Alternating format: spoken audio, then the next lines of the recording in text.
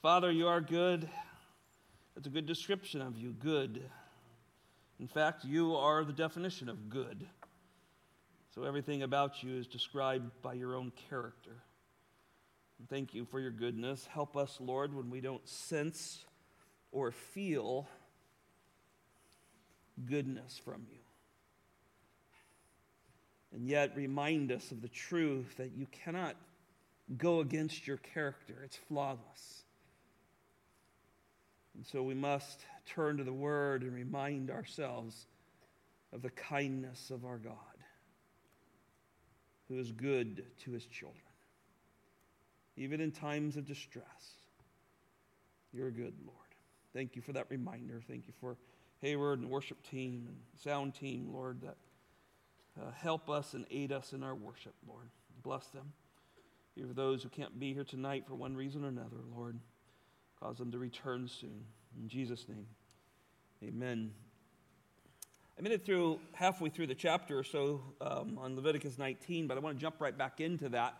As we looked at chapter 19, we saw this national call for holiness by Israel's king, who is God, right? And we saw him spend time on holiness, speaking to Moses to remind the nation that he was holy. We reminded ourselves that holiness is this idea of being separate from sin. And this means that God's different than man, right? He's extremely different. We just said he's good all the time. Right there, that teaches us that God is very different than man. But everything about him is holy. That means everything about him is absent of evil. He is perfect in all his ways. That's why we use the word divine when we speak of God. His divine holiness. It's a heavenly perfection of God. In the context, Israel was to be different, and that's why he's challenged them. You're my people, I'm holy, you belong to me, so you're to be separate from this world. That is the context. And so there's this call to holiness, to be like God, and to separate themselves unto God, particularly his truth compared to the humanistic truth of the day and those nations around them. And they were not to be like the pagan nations. Now, God represented himself in his holiness and his glory. They could see that. His Shekinah glory was in awe. It was an unapproachable light. But all of his laws were holy. All of his actions were holy. Everything he did was just and good. What sets him apart, right? In this pagan world that this nation was roaming around in the wilderness, their religions had unholy laws, godless, pagan laws full of murder and terrible things. And so God did not want those shameful actions to be part of his holy people. So he says, be holy. And certainly we understand that God has in this new covenant, and the new covenant, New Testament Christians, he's made us positionally holy through Jesus Christ, and there's this now a pursuit of practical holiness. Then we said that God gives laws that encourage the pursuit of practical holiness. And we saw in verses 3 through 5 that he began to lay down some of these very practical laws. And a lot of times he was using the commandments. We saw in verse 3, he repeats the fifth commandment, children were to honor their parents. That gave a window into the pagan world, what was happening in the pagan world as far as parenting and children. And he knew that this established the building block of a good society. Children honoring their parents, parenting well. This was the building blocks of a stable and healthy society. Next, we saw in the end of verse 3 there that there was this command to keep the Sabbath. And the Sabbath was a day of rest. It was to be reminded that God had provided everything for them. And we reminded ourselves, Christians, we've entered into rest permanently. So every day is a Sabbath for believers, right? And though we gather quite frequently as a congregation, every day is a Sabbath because we rest in Jesus Christ. Verse 4, we saw the second command, maybe the first and second, not to have any other gods before me, don't make idols. He was showing them just out of the word idol, they're worthless, there's nothing, do not bring this nothingness in front of me, don't bring this into my relationship. He wanted Israel to see the worthlessness of the nations around them, the way they worshiped. It was worthless. And so he's encouraging them. Verses 5 through 8, we were reminded they were to bring peace offerings. This is their own free will offering. God did not want forced worship. He wanted fellowship with his children, with the nation. He wanted them to desire fellowship, and he didn't want stale fellowship. I think that was the point that hit homes with us. Stale, well, it's Wednesday night. What are we doing Wednesday night? We go to church. No. We get to go to church. We get to sing, we get to gather, we get to hear from one another and care for one another. See, God desires a very crisp fellowship with him. I think one of the most important things I studied out of that was God's repulsion of lazy worship. Lazy worship. And in fact, you see that in the verses there, that it profanes him. That kind of worship profanes this holy God. And then we ventured into our third point. We made it about halfway through this point of a practice of holiness that affects a fallen society. In verses 9 through 10, we saw that they were to leave a portion of their field. They were to care for those less fortunate. We talked about that there's probably about a 16th of their field they were to leave to the poor. And this were a law to keep selfishness in check, to keep greed in check. People are by nature greedy, aren't we? You got mine. We want to hold on to things, and God's teaching this nation, you need to be generous. Like me, God says, I'm generous. Be generous like me. So he's teaching a nation. He's leading them towards him, away from this covetousness of life, of gripped by greed. Verses 11 through 13, he brings out the 8th commandment, you should not steal. And this foundational for a society. You have a society that just steals, you're not going to be a very good society. And he's really establishing private property laws, things that belong to him, the authority of having something and not taking something that God gifted somebody else. In verse 12, he brought out the 3rd commandment, not to take his name in vain. This was the idea of swearing by an oath using God. And we reminded ourselves, we're to be holy. Let your yes be yes, your no be no. Be men and women of the word. That's what God was after. Very different than the pagan world. Sounds should be very different than the pagan world today, right? Verses 13, he pushed the nation not to be robbers and those who steal. See, God was after a good economic life for the nation of Israel, a robust economic society that people were worthy of their wages, and those who owed the wages paid the wages, and it was a healthy society. Verse 14, he admonished them to be careful how they deal with people with disabilities. And how wicked was that to curse a deaf person or cause a blind person to trip. And I think it's just a reminder how deadly the pagan world was to anybody with any infirmities. You probably would not get out of childhood if you were disabled, but that's what God wanted. And we ended this. We said that he did not want his nation to be cruel. Cruelty was not to be an aspect of the nation. A holy God wants a nation not to be cruel. And as Christians, brothers and sisters, we should not be cruel. Not cruel in our comments or the way we treat one another. Well, this is where we left off. And then we pick up in verses 15 and 16 on this practice of holiness that affects fallen society. In verse 15 and 16, we start to get into some verses that remind us that God loves justice. Verse 15 and 16, do no injustice in judgment. You shall not be partial and to the poor or defer to the great, but you are to judge your neighbor fairly. You should not go about as a... I'll get back to 16 and let me do 16 as well because I want to tie this in. As a slanderer among your people, and you are not to act against the life of your neighbor. I am the Lord your God. And so here we begin to realize that God wants his nation to be known as a nation that's just. And I think this is probably particularly aimed at the leaders of the nation. They were to handle things God's way, correctly. In Exodus chapter 21 through 23, he really gives many of the principles of justice as the nation would start to create a legal system. And he's already given that. And so he's turning back to this and reminding of this pursuit of justice. Pursuit of justice. One of the things about critical race theory that is so damaging and so wrong is that it divides people into two different groups.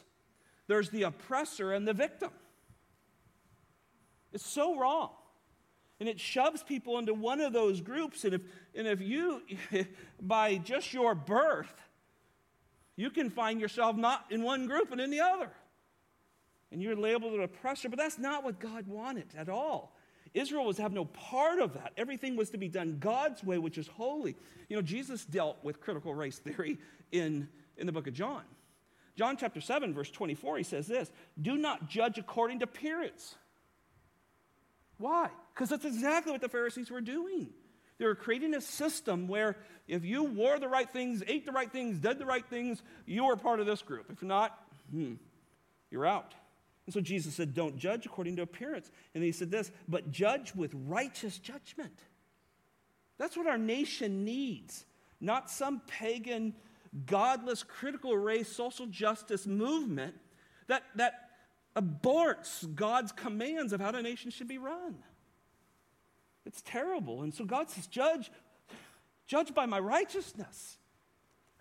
And yet our nation has thrown the Bible away, and so they are left to their own pagan thoughts on it. And that's why we vote and we work hard and we stand for truth, but we trust the Lord. And I think Jesus here in John 7 is just calling out these religious leaders. Verse 16 is on slandering. Slandering is it's a devastating thing. Breaks trust. And when you do this, you cause people to hurt in ways that you probably don't understand.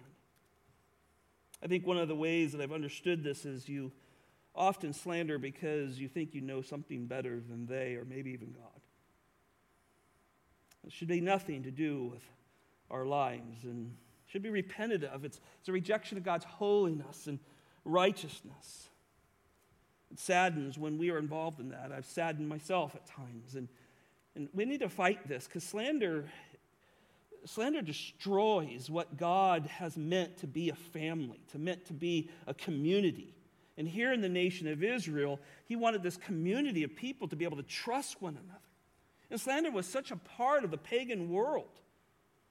They destroy leaders as they climb the ladder of success. Later on when we study Israel, we realize that much of their collapse came through slander and scandalous things that they got involved with. I was just thinking today as I was reviewing this part of the notes that in 1 Kings 21, remember Jezebel slanders Naboth in order to get his vineyard.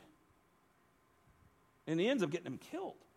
This is just a part of the way pagans worked, and so God wanted no part of this. The Hebrew word for slander is often translated in your Bible as talebearers. Like telling tales, bearing tales. This person was one who traveled around and created scandalous situations by divulging evil and false reports and caused great injury, and God remembers this. When Jeremiah is speaking of the judgment of the nation, chapter 6, verse 28, early on in Jeremiah, he talks about their stubborn rebelliousness. And he says they go about as talebearers. This is not what God had for them. Paul was very concerned of the Corinthian church throughout the first letter, but even in his second letter, in chapter 12, he talks about his concern that he may have to come back and that he would be broken, and he wished he wouldn't find them as angry people and disputers and slanderers and gossips, because he knew that would be destructive to the church in Corinth. And so what do you do about this when we gossip or slander? Well, you got to ask God to help you see the depth of your sin. We always don't see this. You have to ask him to help you with this. And once he exposes it, you got to say, God, that's wrong. Forgive me, and turn to that person and try to heal that relationship. Slander destroys the community that God designed. Notice in the end of verse 16 that God commands the nation to promote and protect the lives around them. I think this is a very important part of a healthy society. The Hebrew phrase is a difficult phrase, but it literally means to stand upon the blood of your neighbor. Here it's difficult, and I read several people on this, and the idea was more that they were to stand up when they knew the truth about a case and not conceal it. We see too often today some young person or some older person is gunned down and their car is stolen or something happens and everybody's there, but no one will talk about it. They're afraid they're going to get shot or something like that, but a nation that will not stand against injustice doesn't have a chance. See, God knew this was such an important part of the nation. Look at verse 17 and 18 with me. You shall not hate your fellow countrymen in your heart. You may surely reprove your neighbor, but shall not incur sin because of him. You shall not take vengeance, nor bear any grudge against the sons of Israel, but you shall love your neighbor as yourself. I am the Lord. Well, here you see this continual pursuit of holiness that he is leading the nation toward, and that it's to be done daily. In fact, if you look at this verse, it's close to home. It's with your neighbor. See, God's law was at the heart of what Israel was supposed to be. It was supposed to bring them back to following him.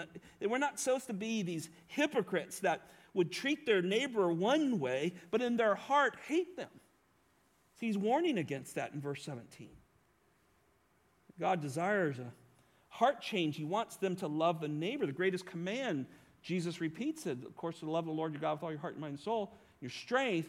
But the second is like it, to love your neighbors yourself. This was what made this nation unique and different from the other nations. They loved one another. They weren't trying to destroy one another as they worked themselves up the ladder. And listen, this is easier said than done with our own selfishness that's in our flesh, isn't it? We're always very protective of ourselves. We're protective of our children. We're very protective, and sometimes that'll cause us to act hypocritical because we're so protective of this person, we don't see what we're doing to the other person. It's damaging. And we have to learn from this. Notice in verse 18 that God reminds the nation that vengeance belongs to him. Sometimes you just got to leave room for God. You're not going to solve some of these things. And if they belong to the Lord, God's not going to let them get away with this. He's going to discipline the ones he loves. But then there's so many things that go on in our world today that you go, that's not right. And I voted and I've done whatever I could, but there's just things you got to say, vengeance is yours, Lord. I'm going to trust you. And give room for God to work. See, to love our neighbors as ourselves is probably a little more difficult than we think. It's challenging, isn't it? If we maybe would sit down someday and just chart out our personal thoughts about ourselves, how many times did I think about myself today? It might be quite a list. You might be surprised how often you think about yourself and how lacking is this love for neighbors and church members and people close to us. See, God knew that a holy society, a society that was following God, these were core issues. Well, second in your notes there is a holy response to the contrast, a holy response to the constant threat of pagan practice. A holy response to the constant threat of pagan practice. This is in section 19 through 31 here. And this section starts out with a strong command. You'll notice there in verse 19, you are to keep my statutes. I think one of the ways they kept the statutes of God was not mingling confusing things. And some of the examples here are interesting and really are for the period. But verse 19 says, you're to keep my statutes. You're not to breed together two kinds of cattle. You're not to sow your field with two kinds of seed, nor wear a garment upon you of two kinds of materials mixed together. Well, one of the ways God was helping them keep their statutes is not mingling or confusing opposite things. Now, most of us probably have some color or thread different here, so we want to be careful how we handle this. But I think what God's doing is he did not want his statutes and laws mingled with the pagan world's statutes and laws. You know what we call that today? Integrationism. Today, in the counseling world, there's this push to integrate worldly philosophies, worldly thinking, psychology with biblical stuff, because the biblical stuff's just a little too hard. So and they didn't know the mind like we know it now. So there's constant pressure on pastors and the churches and counselors to integrate psychology in with the Bible. And I think this is what really God is after here, the danger of this. And I think what God does is he just takes everyday things that they see every day, and he's using that as an example here. And I think it's a reminder. For instance, in the ancient world, they would take certain threads, particular colors that were unique to their gods, and they would weave those together, and these garments were thought that they could have magical truth to them, and they would wear them in order to get messages from the spirit world, which is just demonic. And so God's, I think, just using things. I don't want you to be like them. I mean, I got to say something about this. This crossbreeding the cattle. Certainly, he's using something he saw every day to help teach a biblical truth, but these things are not something we would worry about today. I think the application is important. We had great crossbred cattle. We had a part of our ranch, had a partner that we did purebred Angus bulls. We sold bulls, so it means we had lots of cows that bred, and that was a purebred. But then Gina and I had a commercial herd that was a mixed, and we bred them for just they would sell really well at the market. But those were good things. And I think what he's after is somewhere, maybe a New Testament picture would be something like Corinth, who loved the knowledge of man and tried to somehow tie that into Paul's teaching and the gospel, and they just made a mess of things. God didn't want that. Maybe a parable, and I don't have time to get to this one, but a parable in Matthew chapter 13, where the farmer goes out and he sows a certain grain in. But when the grain comes up, it's full of tares. And the servant said, well, why did this happen? He said, the enemies came in, and they sowed this seed in there. And now you have good seed, good wheat that's growing up, but in it you have all these weeds. And so the servant said, well, should we go and pull them out? And the master says, no. If you try to uproot that, you'll take the good tares. And then he says this, I'll sort them out. And the tares will burn someday. And so there's this warning, and he was certainly talking about this humanistic traditions of the Pharisees, these traditions, they had one for every day of the week, that had worked their way, and they tried to mingle that with the law of God and adding to what God said, and they just confused and made the field very unfruitful. Brothers and sisters, we have to watch for this. This is a danger to the church. Integration of worldly philosophy. That's what's happening to so many churches. I don't know for what reason, it has to be that they just don't hold to the sufficiency of Scriptures, but they allow things of the world to drift into their theology. And a lot of it starts with, doubtlessly, I'm just speaking honestly, maybe they really just have a deep love for people. But your love for God's Word has to be greater. I certainly have a deep love for people. But I'm not going to compromise on what God says in the family. I'm not going to compromise on psychology mixed with God's Word. We're not going to compromise there. It does so much damage, and I think this is what the lesson here for us is. Look at verses 20 through 22. Now, if a man lies carnally with a woman who is a slave acquired for another man, but who has in no way been redeemed, nor given her freedom, there shall be a punishment. And they shall not, however, be put to death because she is not free. He shall bring his guilt offering to the Lord to the doorway of the tent of the meetings, a ram of a guilt offering. The priest shall also make atonement for him with a ram of the guilt offering before the Lord for his sin which he committed, and the sin which he has committed will be forgiven. This is a difficult verse. I want you to understand the context here is not adultery, it's fornication, just as bad. Adultery at this time was deserving of death. It was death by stoning. The slaves in the pagan world were fiercely abused. God wanted no part of those who were servants to the nation to be treated anything like this. In fact, he wanted them treated with dignity. There's a real key word in there. The word redeemed is a key word. It helps us understand that this woman was probably an indentured servant. It means she sold herself into slavery for one reason or another.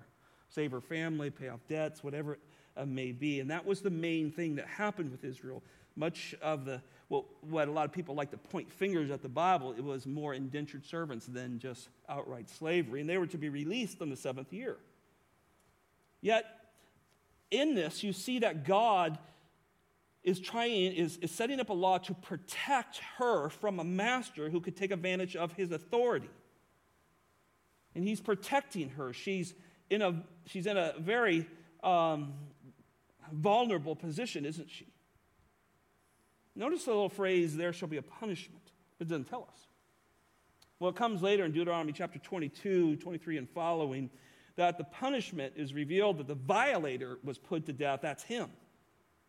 In fact, it goes on to teach that she's compensated for her loss because there's a good chance she won't be able to be marriable anymore. And so God deals with this, but I think the main point is the pagan world treated slaves like dogs. They didn't care if they lived or died. This was not what God wanted. He wanted all people within the walls of Israel, within the nation of Israel, to be treated with dignity. And I think our lesson for us is, how do we treat people around us? You say, well, I don't have any slaves. Well, that's good. But you may have employees. Certainly, we all go to dinner. We have waitresses and waiters. You have nurses that serve you and all kinds of things. God wants us to treat people with dignity. We don't own them. And we should treat them with dignity. It's part of our gospel message. Verses 23 through 25. When you enter the land and plant all kinds of trees for food, then you shall count their fruit as forbidden. 3 years it shall be forbidden to you, and it shall not be eaten. But in the 4th year, all of its fruit shall be holy, and an offering of praise to the Lord. In the 5th year, you are to eat its fruit, that it yields may increase for you, for I am the Lord your God. Well, first of all, when they went into the land, there was already fruit growing, so God provided for them. Because some people read this and they go, well, are they going to be hungry? I mean, no. Remember, he said, I'm going to give you houses you have not built and vineyards you have not planted. So he provided for them as they went into the land. But now as they plant their own stuff, he has a lesson for them.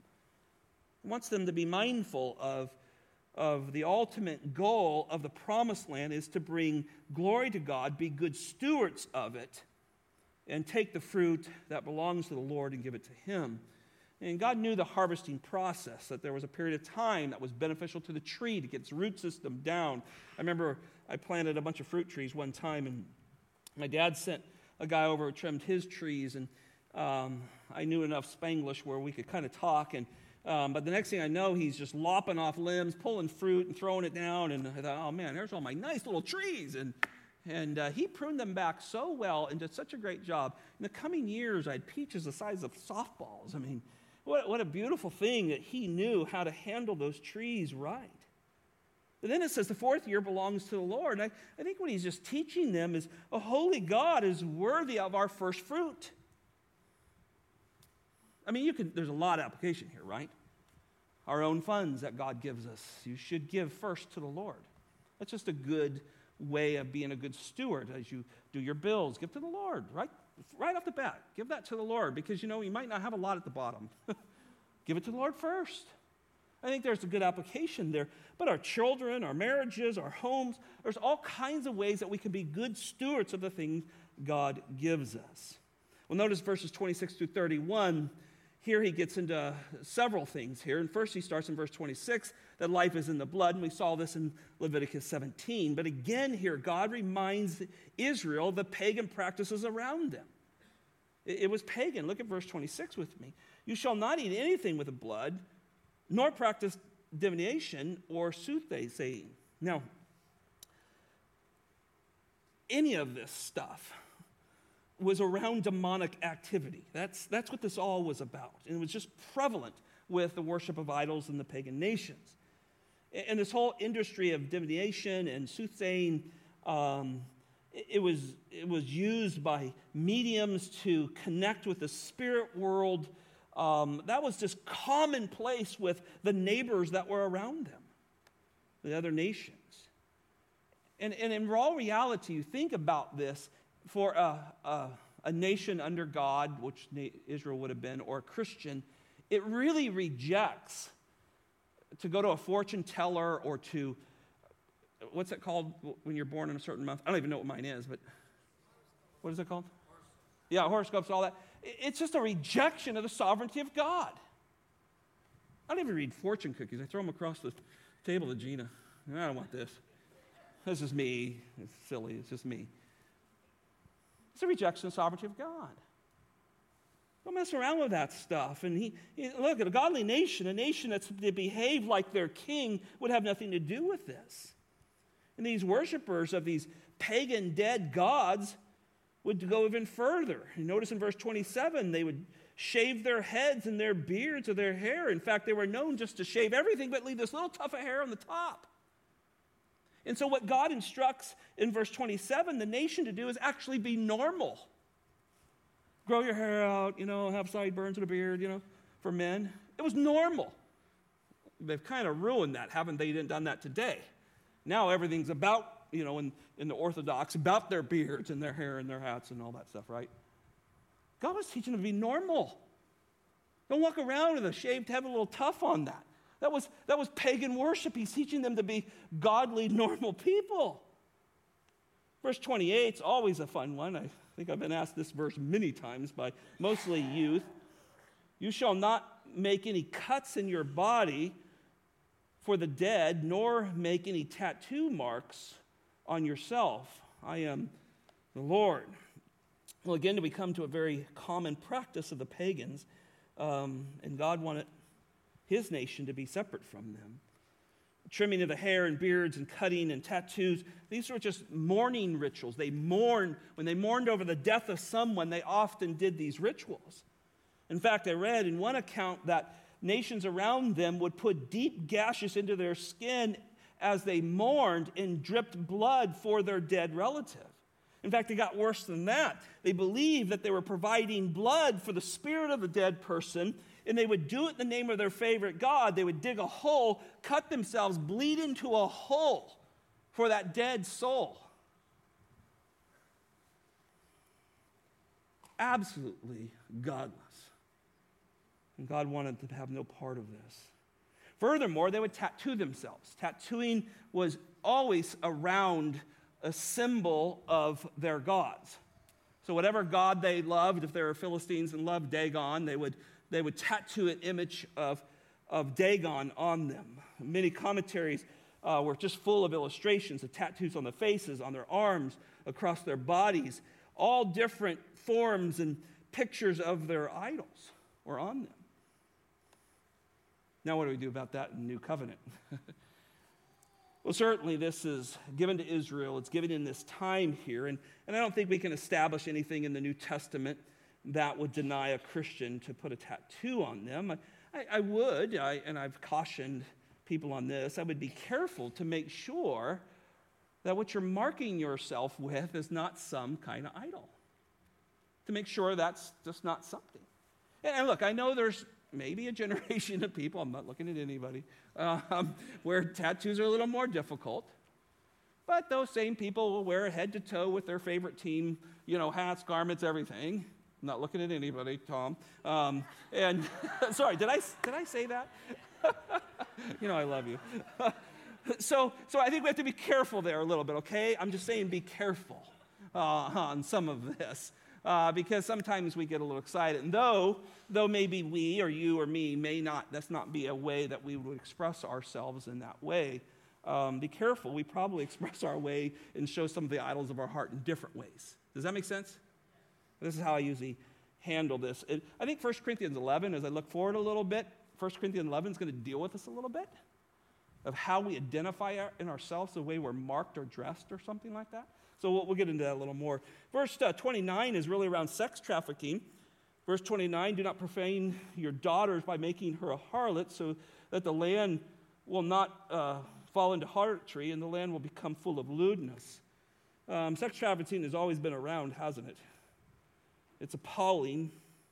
We hate these things, but it was a common practice in the nation. He's bringing this up because this is what's done around the world. In the nation of Israel was going on. It's still being done around the world. And listen, children are a gift from God. Psalms 127, we know that, right? Children are a gift from God. Blessed is the man who has children, biologically or adopted. Blessed is that person.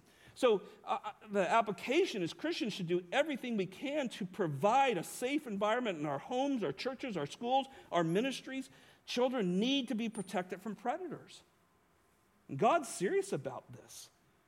He says, I am your Lord, right? I mean, this is full of lewdness. This is harlotry. This is terrible stuff. And so we should support every law that teaches this. And we should help do everything we can to prosecute this. Look, this is just nothing but satanic. It's satanic influence of the pagan nations. Listen, that would lead a father to give his daughter into prostitution. See, some people think, and I think some of us get a little older, we think, man, God, it's bad. Times are really bad. Jesus is coming any moment. I hope he does. But when you study this, you begin to say, oh, my goodness. This is in the verse 10. Remember, man reaches full depravity in the garden. He's not getting more depraved. He reached full depravity in the garden. He's just more creative today. Right? We have to understand those things. Look at verse 30. Man, I got to get going. You shall keep my Sabbath and revere my sanctuary. I am the Lord. Well, here there's a connection between the Sabbath and the tabernacle. And I think this is really special. On the Sabbath, listen, God did not want the streets full of business. He wanted the streets full of worshipers. He did not want them to be like the rest of the world. It was another day to make money. He wanted his nation to revere worship. He wanted them to have a desire for worship. Business and finances can completely dominate our lives if we're not careful. And then we squeeze in a couple of hours out of 167 to go do corporate worship. See, God doesn't want that. See, every day is a Sabbath for a Christian of the new covenant. We rest in Christ, and that should be seen in all that we do. Verse 31, do not turn to mediums or spiritists. Do not seek them out to be defiled by them. I am the Lord your God. Pagan nation sought to be connected with the dead. They still do. I'd love to take you to places where I've been around the world and where you see this absolute pagan worship of the dead. It is nothing but demonic. They're not talking to the dead. Your dead grandmother never came up and talked to you. That's demonic.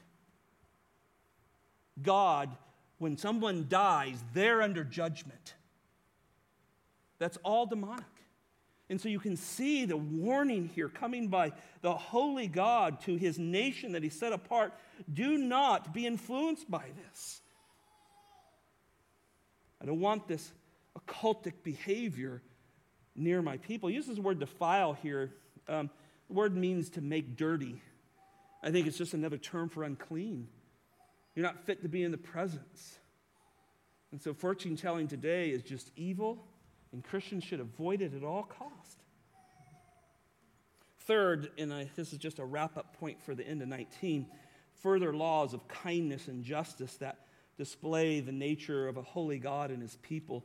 And these are very descriptive here and worth looking at real quickly here. He says, you shall rise up before the gray-headed and honor the aged. You shall revere your God. I am the Lord. When a stranger resides with you in your land, you shall not do him wrong. The stranger who resides with you shall be to you as a native among you. You shall love him as yourself. For you were aliens in the land of Egypt. I am the Lord your God. I think this is very descriptive of God's principle, love your neighbor. See, the principle doesn't say who that neighbor is. Same skin color, same religion, same whatever. God teaches us to love our neighbors, show kindness to them. And I love, don't you, some of us, maybe you're more, I mean, isn't that cute how he does the elderly there, the aged? And just little things. Parents, we encourage you not to have your children run in the church, not because we worship this building. We're actually afraid you're going to break somebody's hip. Right? Be careful. There's elderly, there's some disabled here. Parents, teach your children not to run. Honor the aged. There's just little things that we can do that honor that. God has given us a great, healthy, senior, persevering saints in this church. What a joy to have a church that has godly people, godly aged people who are not just aged in numbers and in years, but aged in the Scriptures. The church is blessed to have this. And God knew that you treat the elderly poor, the nation's going down. And that's what our nation's doing, and we need to be very careful of that. Strangers, look at that. Make strangers like one of you. I love when strangers, people who are new to our church, come. They're very much loved on. And we've had some people, quite a few in the last couple of years, that don't agree with us at all theologically, but they'll say, that church was really kind to us when we were there. And our elders hear that. We're to treat people justly and kindly. Verses 35 and 36, you should do no wrong in judgment in measures of weight or capacities. You should have just balances, just weights, just ephah, just hin. I am the Lord your God who brought you out of the land of Egypt. Well, one of the things that makes a nation resemble its king is the way you do business. How do you do business? See, God cares how we do business. Do we do it honestly? Or we like the surrounding cultures of the nation of Israel, or even the cultures today, that there is this love of wealth. Love of money, which is the root of all kinds of evil, right? The Bible tells us. This is the way they were surrounded by this gross enslavement to wealth. God says, don't let my people be enslaved to wealth. He wants honest measures. Honor him in the way you deal with business. This is what he's after. Finally, to close out this passage, it's got to be noted, and I said I would note this last week. It says, I am the Lord 15 times in this passage. And I think it's God's way of declaring that he's Yahweh, Lord of everything. Employees, your money, your neighbor, all of these things he's dealt with here, he is to be Lord. And thus, he has the right to tell his nation of Israel, or the body of Christ, what to do and how to do it. I think that's what's so appalling of the integration movement and the churches that are slipping away quickly is God says something so clear, and yet, well, we're not going to do that. We're going to do this instead. It's a rejection of an almighty God and his word because they think culture has changed. Oh, man hasn't changed. He's just as deprived as he used to be. And so we're reminded here that we're his subjects. I think this is what he was doing. And we do things the way he commands us to do. We love him, and so because we love him, we obey him. And we love to follow the King of Kings. But those who are redeemed are always going to have a problem with all of this stuff. All with the Bible. When they're not redeemed, they think on their own. There's no Spirit of God. There's no conviction over those things. Yes, there's a moral law of God written on their heart, but they can squelch that after time, and they can be hardened and calloused and given over to these things. But not the Christian. Not the Christian. We're redeemed. And so the gospel challenges us. I want to briefly take a look at chapter 20 because I think I can sum this up. Because in chapter 20, we have the penalties for breaking the laws of idolatry, immorality, and occultic behavior. In Leviticus 18 and some in 19 here, there's this list of these grave sinful offenses against God, from idolatry to immorality and occultic behavior that we see in here. In chapter 20, we see God start to list these things and the punishment that goes with them. And so he's addressing this Israelite community and their responsibility to make sure that these sins are not in their community, and when they show up, they're to be dealt with in a way. And so this is where he dolls out how these should be handled. Now, again, we are not Israel. Let's make that clear. We don't, as a church, believe that we're the new Israel. We do believe that God has a plan for Israel and will redeem a remnant from them, and that's going to take place in time. But it's not hard to see the consequences of our own nation failing to do things God's way and what we're dealing with, from abortion to immorality to social justice and so forth. But that doesn't excuse the church. The church is to handle things God's way. We're his bride. We obey him, and we do this because we love him. Let's go through this quickly, verses 1 through 5, and I won't be able to read all of this, but I just want to point to it. We find the penalty of idolatry here. Chapter 18, verse 21, now he begins to point to Moloch here. The worship of Moloch was described in chapter 18, verse 21, and God calls that worship a profanity to his name. That's how he looks at this in the first 5 verses of chapter 20. And to those caught in the sin, the instruction is punishment. It's death by stoning. This was, we talked about Moloch, and they'd heat it up and burn babies into it and all kinds of godless things with Moloch. Now, it was to be done by the nation to ensure that they would understand how great of offense this was to God. So if somebody was caught worshiping Moloch, they were to be stoned. The community was to stone them in front of everybody so that they would know that this was a sin against God. That was offensive to him. It broke the first commands. Verses 4 and 5, you can see that God clarifies to the nation so that they don't engage in these evil sins. And God also wanted that there would be a family responsibility to deal with this. Notice the family is involved in this. That family would recognize there's idolatry in their family. And if the offender is not dealt with according to the law, then he and his family were cut off, meaning they don't have a way back to the tabernacle. Thus, they don't have a way back to reconciliation with God. And notice they were to be considered as adulterous, harlot. This is how serious God deals with idolatry. And I think it gets, sometimes we can get,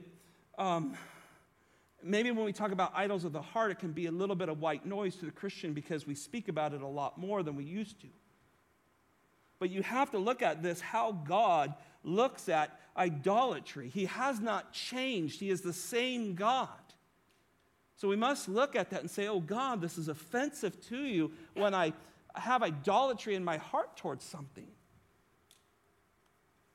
Second, there's a penalty for involvement with occultic behavior. We've talked about this a little bit already, but look in verses 6 through 9. Here you see that God tells the nation to have nothing to do with a person caught in a sin. Again, he uses the word cut off. That's a penalty.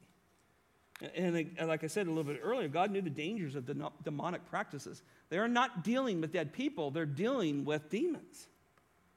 And he knew that this involvement with such a gross sin would cause him to separate from his children. And that's exactly what happened as Israel goes on. And so he wants this dealt with. Don't deal with this stuff. It was never to be part of God's people. And they were to practice walking with God, being set apart. I was thinking about this today, and I thought of Acts chapter 19. It's an interesting passage. It's a challenging passage to teach through. But there comes the sons of Seneca, I think, or something. I can't remember his name. Sikva. And these are sons of a high priest or a priest. And they're watching the apostles cast out demons and so forth. And so they start to get engaged with us. And you remember what happens. The demon comes out and goes, yeah, we know Jesus and we know Paul. Who do you think you are? And they just pounce on them and beat them all up, and all kinds of things happen. And then the church reacts to this, and a lot of other people probably. Acts chapter 19, and many of those who practiced magic brought their books together, and they began to burn them in the sight of everyone.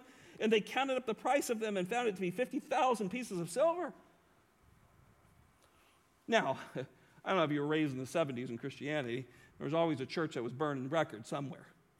You remember this. They would have the book burnings and record burnings and all that, They would hold up this, and, I remember going to one, and some guy was holding up a Playboy, something. Of course, all the boys are trying to look at it, and then they throw it in the fire, and everybody would cheer, and that's not what God's talking about here. But he is serious about things that belong outside of his people that they need to be gotten rid of. And in that account in 19, they see that God was serious about those who held to the name of Jesus Christ, that he alone was the ruler of all things, and demons were to submit to him, not to some guys who all of a sudden want to cast out demons. And they begin to recognize this, and so they want to get rid of things out of their life. I think that's the point here. It's time to go clean out the house and sweep it out by the grace of God. Notice in verse 27, describes the punishment of those who are the practitioners of it. Drops all the way down to the end of the passage in chapter 20, and you see that the practitioners of this, a man or a woman who is a medium or spiritist, shall surely be put to death. They shall stone him with stones. Should be stoned with stones. And then it says their blood guiltness is upon them. It's their fault. So, Bible warns us. 1 John 4, test the spirits, right? And the way you test them is the Spirit of God always spotlights Jesus Christ and his sufficiency in everything in our life, from salvation to godliness. That always is where the Spirit of God points. Anything else that points to your flesh and your goodness and any of that is demonic. And that's why Paul talks about the doctrines of demons in 1 Timothy 4, about don't eat this and don't touch that, and all those things that seem really good and really spiritual, and they have a big pointy thing on top of their church. But God says, all of that works-based salvation is doctrines of demons. It's not of God. Test the Spirit. Test the Spirit. Is your salvation by Jesus Christ alone, or are you still trying to bring some offering that's not of God? And that's the point of that as we think about this from a New Testament point of view. Verse 8, there's two important aspects here of Israel's walk, is that they were to practice God's law, and they were to be separate. But then notice this verse 9 comes in, of cursing of parents. And you go, why is it right here in the middle of this demonic, spiritist type thing? Well, I don't think this is an outburst of a children, right? Otherwise, all of our children are dead. I don't think this is an outburst of a small children that, he yelled at me, we stoned him, I think Israel would be a nation. I think it's most likely older children and possibly even adult children. And I want you to think about the context that it's in here. I think this is to expose this wicked heart hatred towards parents.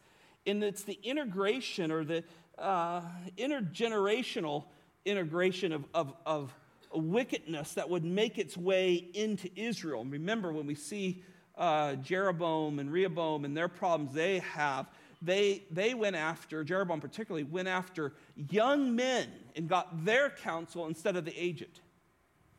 And so here we find this demonic type of thinking. I think this is where this is going, because it's in this context that the nation wasn't to tolerate this intergenerational hatred. And I think it's more than a child using a four-letter word towards his parents. I think, and this is my thoughts here, I think it's pointing more to the effectual calling down of demonic curses against their parents, lying in the context that it's in here, of these mediums and spirits and all of this stuff. And that would be very true of the nations around them. They wouldn't like their parents. I'm going to call down on these spirits that I've cut myself and gave them my blood, that they're going to curse you, mom and dad. And so I think this is where God is after here. And this would be in line with the cultic behavior of these preceding verses. A sinning child, probably older, would call down this demonic world to cast spells on their family. Deuteronomy chapter 21 deals with this. Here it says there's a death penalty. Deuteronomy 21 adds to this and says they are to be brought before the elders and leaders of Israel. It's almost a trial type thing before they're put to death. So that a parent couldn't say, well, he called down a curse on me because we wanted to get rid of one. That couldn't be done. But notice again it said his blood guiltness is upon him. Simply that means the person who committed this sinful act is alone responsible for his own death. I've got to hurry. Penalties for sexual immorality. This is 10 through 21. We won't read any of these, but just look at this quickly as we go down through here. Again, I think it's important to understand these are penalties referring to Leviticus 18. Verse 10, adultery was a great social consequence. It just caused so much problem. Adultery really murders marriage. That's a strong statement, but I think that's what it does. In God's warning of it, the penalty, God's commanded the penalty here, and it's to be discouraged. This destroys the holy community of God's people. 11 and 12, this is the penalty for the sin of incest. This is coming out of Leviticus 18, 6 through 18. And completely out of the order of God's divine creation. And incest is really a murder against family. Death is the punishment. Verse 13, the penalty of sin of homosexuality, Leviticus 18:22. This is also another family-killing sin. There's just no way around this. And the death is the penalty. Verse 14, the penalty of marrying a woman and her mother, Leviticus 18:17, it's referring back to.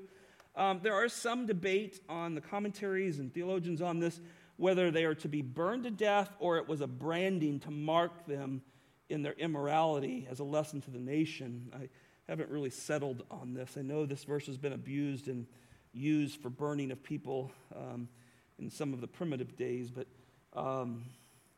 the wording is tricky there. But the punishment is bad. You would not want either one of those.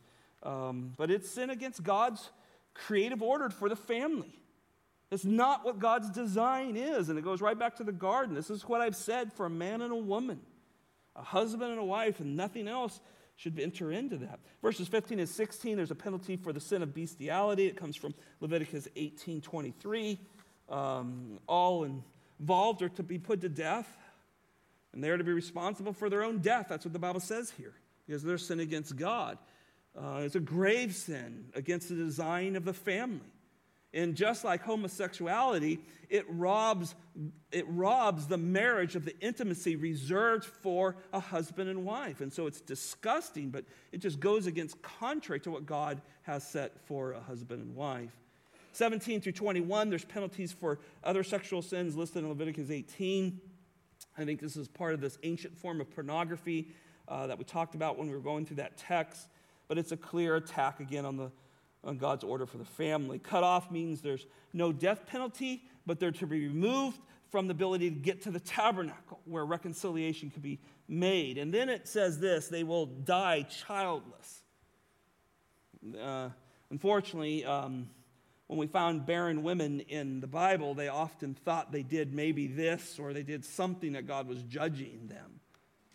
But here God says they will be childless. So that tells us he has the control over who has children and who doesn't. This is just one simple verse in a very difficult passage that God tells us right now that he gives the gift of a child. So not only will they be cut off in this grave sin to be barren, but possibly the children they do have will be taken from them. That might be what's going on. And this is what happens when you find some people who hurt children and people go in and take their children out of their home, rightly so. And when we fail to do that, we put children in very difficult spots. And so God's seeking to put an end to this corruption in the nation before it ever started, right? Last thought real quickly, a nation called to obedience and separation, verses 22 through 26. This is a very important verses that help us defend, in a way, rightly defend God from some of the attacks that he has attacked on, how he handles people in the Old Testament. Verse 22, you therefore to keep all my statutes and all my ordinances, to do them, so that the land to which I am bringing you out to live will not spew you out. Now, the nation who, when you think what he's trying to say is the nations who are living in the promised land that you're going to, they were deeply involved in these sins. And these two verses are very key to help us understand. They're grossly involved in all the sins that we've been listing from 18, 19, and into the judgment in verse 20. And because of that, God's going to use the nation of Israel to bring judgment down upon them and either wipe them out or drive them out. And he's saying, look, I'm going to do this. I'm going to bring this judgment on these nations, but you're not to fall into these same sins. Or I'm going to use your enemies to do this. And the land, notice he uses the word spew. Some of your commentaries your Bibles may say vomit. Projectile you out of the land. And that's exactly what God did when they chose to adulterate themselves against God. So Israel, this chosen nation, God's chosen nation, chosen people, they're to separate themselves. But look at verse 23. This is well marked in my Bible because many times I've brought young people here or people who like to tack the Bible that God kills people. It says, moreover, you shall not follow the customs of the nation which I will drive out before you. For, listen to this, for they did all these things, therefore I abhor them. I don't quite think we can get our mind around. When you look at 18, if you study, I had to put a lot of time on this, study 18, 19, and 20, and you go, that was the way they thought. All of that gross stuff we've been working our way through, that was their lives. That's how they raised their children. They were entrenched in that pagan, godless society. It helps you understand why God brought the wages of sin upon those nations. Just like in the day where people who have not repented of their sin, he will bring wages on them in the end. And he'll open the books and all the deeds recorded of them, he will judge them by those books. And that's what he did here. Our God is holy. He judges sin. There's no other way around it. And we have to help people realize God is holy. He judges sin, but he's made a way for you to be forgiven of your sins. He's made a way that judgment will be put on his son versus you. You got to help. That's the gospel. That's how we help them. But instead, they want to fight you, don't they? But we keep preaching the gospel because we're part of God's holy people, right? So, verse 24 and 25, Israel belongs to God. They're to be distinguished among the pagan world in a way that they live differently. They worship differently. Clean and unclean. They saw the differences in those things. Verse 26, God wants his people to love him and not be in some robotic worship. He wants their loyalty. You can see that in there. He wants them to believe that he's not only their king, he's their savior, because all through Leviticus and all through the Pentateuch, he keeps reminding them, I brought you out of slavery. I rescued you. I saved you. And that's the difference between somebody who just wants a king and somebody who wants a savior. That's why they killed Jesus. They want a savior. They want a king, someone to feed us, do all these things for us. Well, finally, let me just close with this passage. Wow, I'm way over. 1 Peter. Got to look at this because I want to put this into a New Testament sense. 1 Peter chapter 2. You know these verses. Verse 9. That's 2 Peter.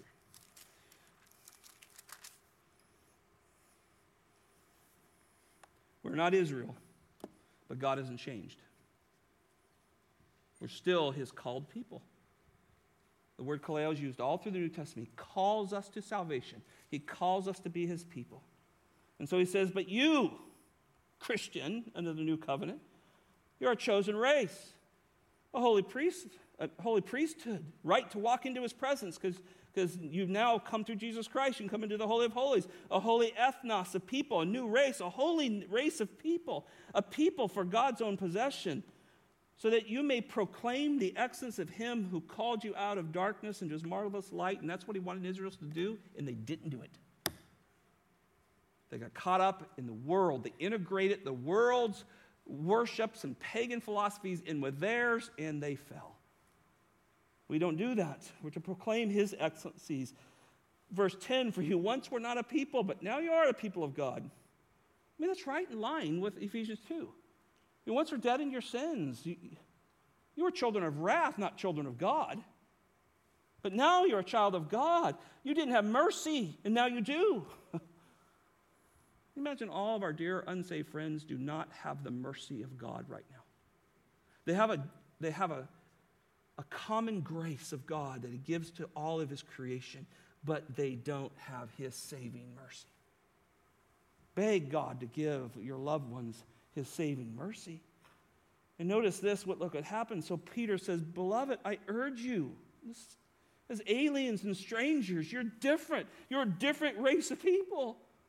To abstain from fleshly lusts which war against your soul. Keep your behavior excellent among the Gentiles, so in the things in which they slander you as evildoers, that they may, because of your good deeds, as they observe them, glorify God in the day of visitation.